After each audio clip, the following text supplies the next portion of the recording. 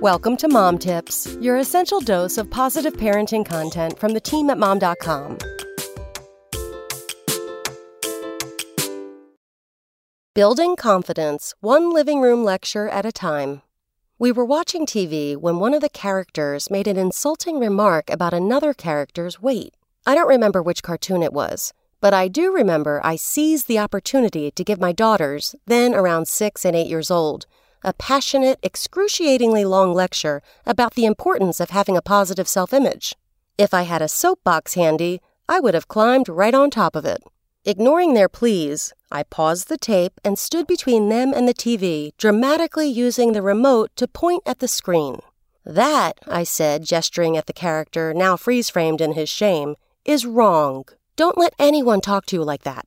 By the end of my 10-minute lecture, or was it 20, I could tell they were mesmerized by the way they sat clutching their juice boxes. Or maybe they both had fallen asleep. Later, I told my neighbor, the mother of 2 adult sons, about the body image lesson I had given my girls. "Excellent," she said. "Now all you have to do is stand between them, the TV, and the rest of the world for the next 10 years. She was right.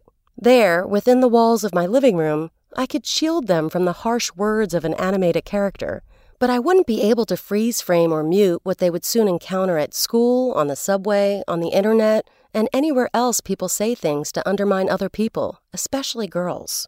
In other words, everywhere for the rest of their lives.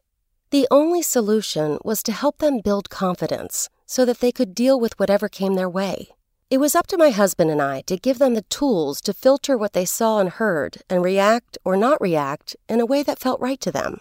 We wouldn't always be there, chastising cartoon characters on their behalf. We set the foundation early on as best we could, always being careful never to comment negatively about their appearance. We never talked about weight or dieting, instead emphasizing a healthy lifestyle, both physically and mentally. My daughters are adults now.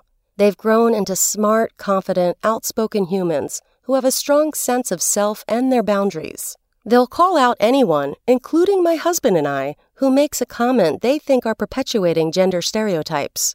While we certainly can't protect our kids from all the world's harmful slings and arrows, we're their first line of defense in arming themselves. I like to think that my grandiose lecture in the living room all those years ago made a small impression, and they hadn't slept through it after all.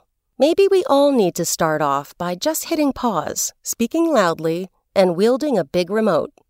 Come back tomorrow for more mom tips.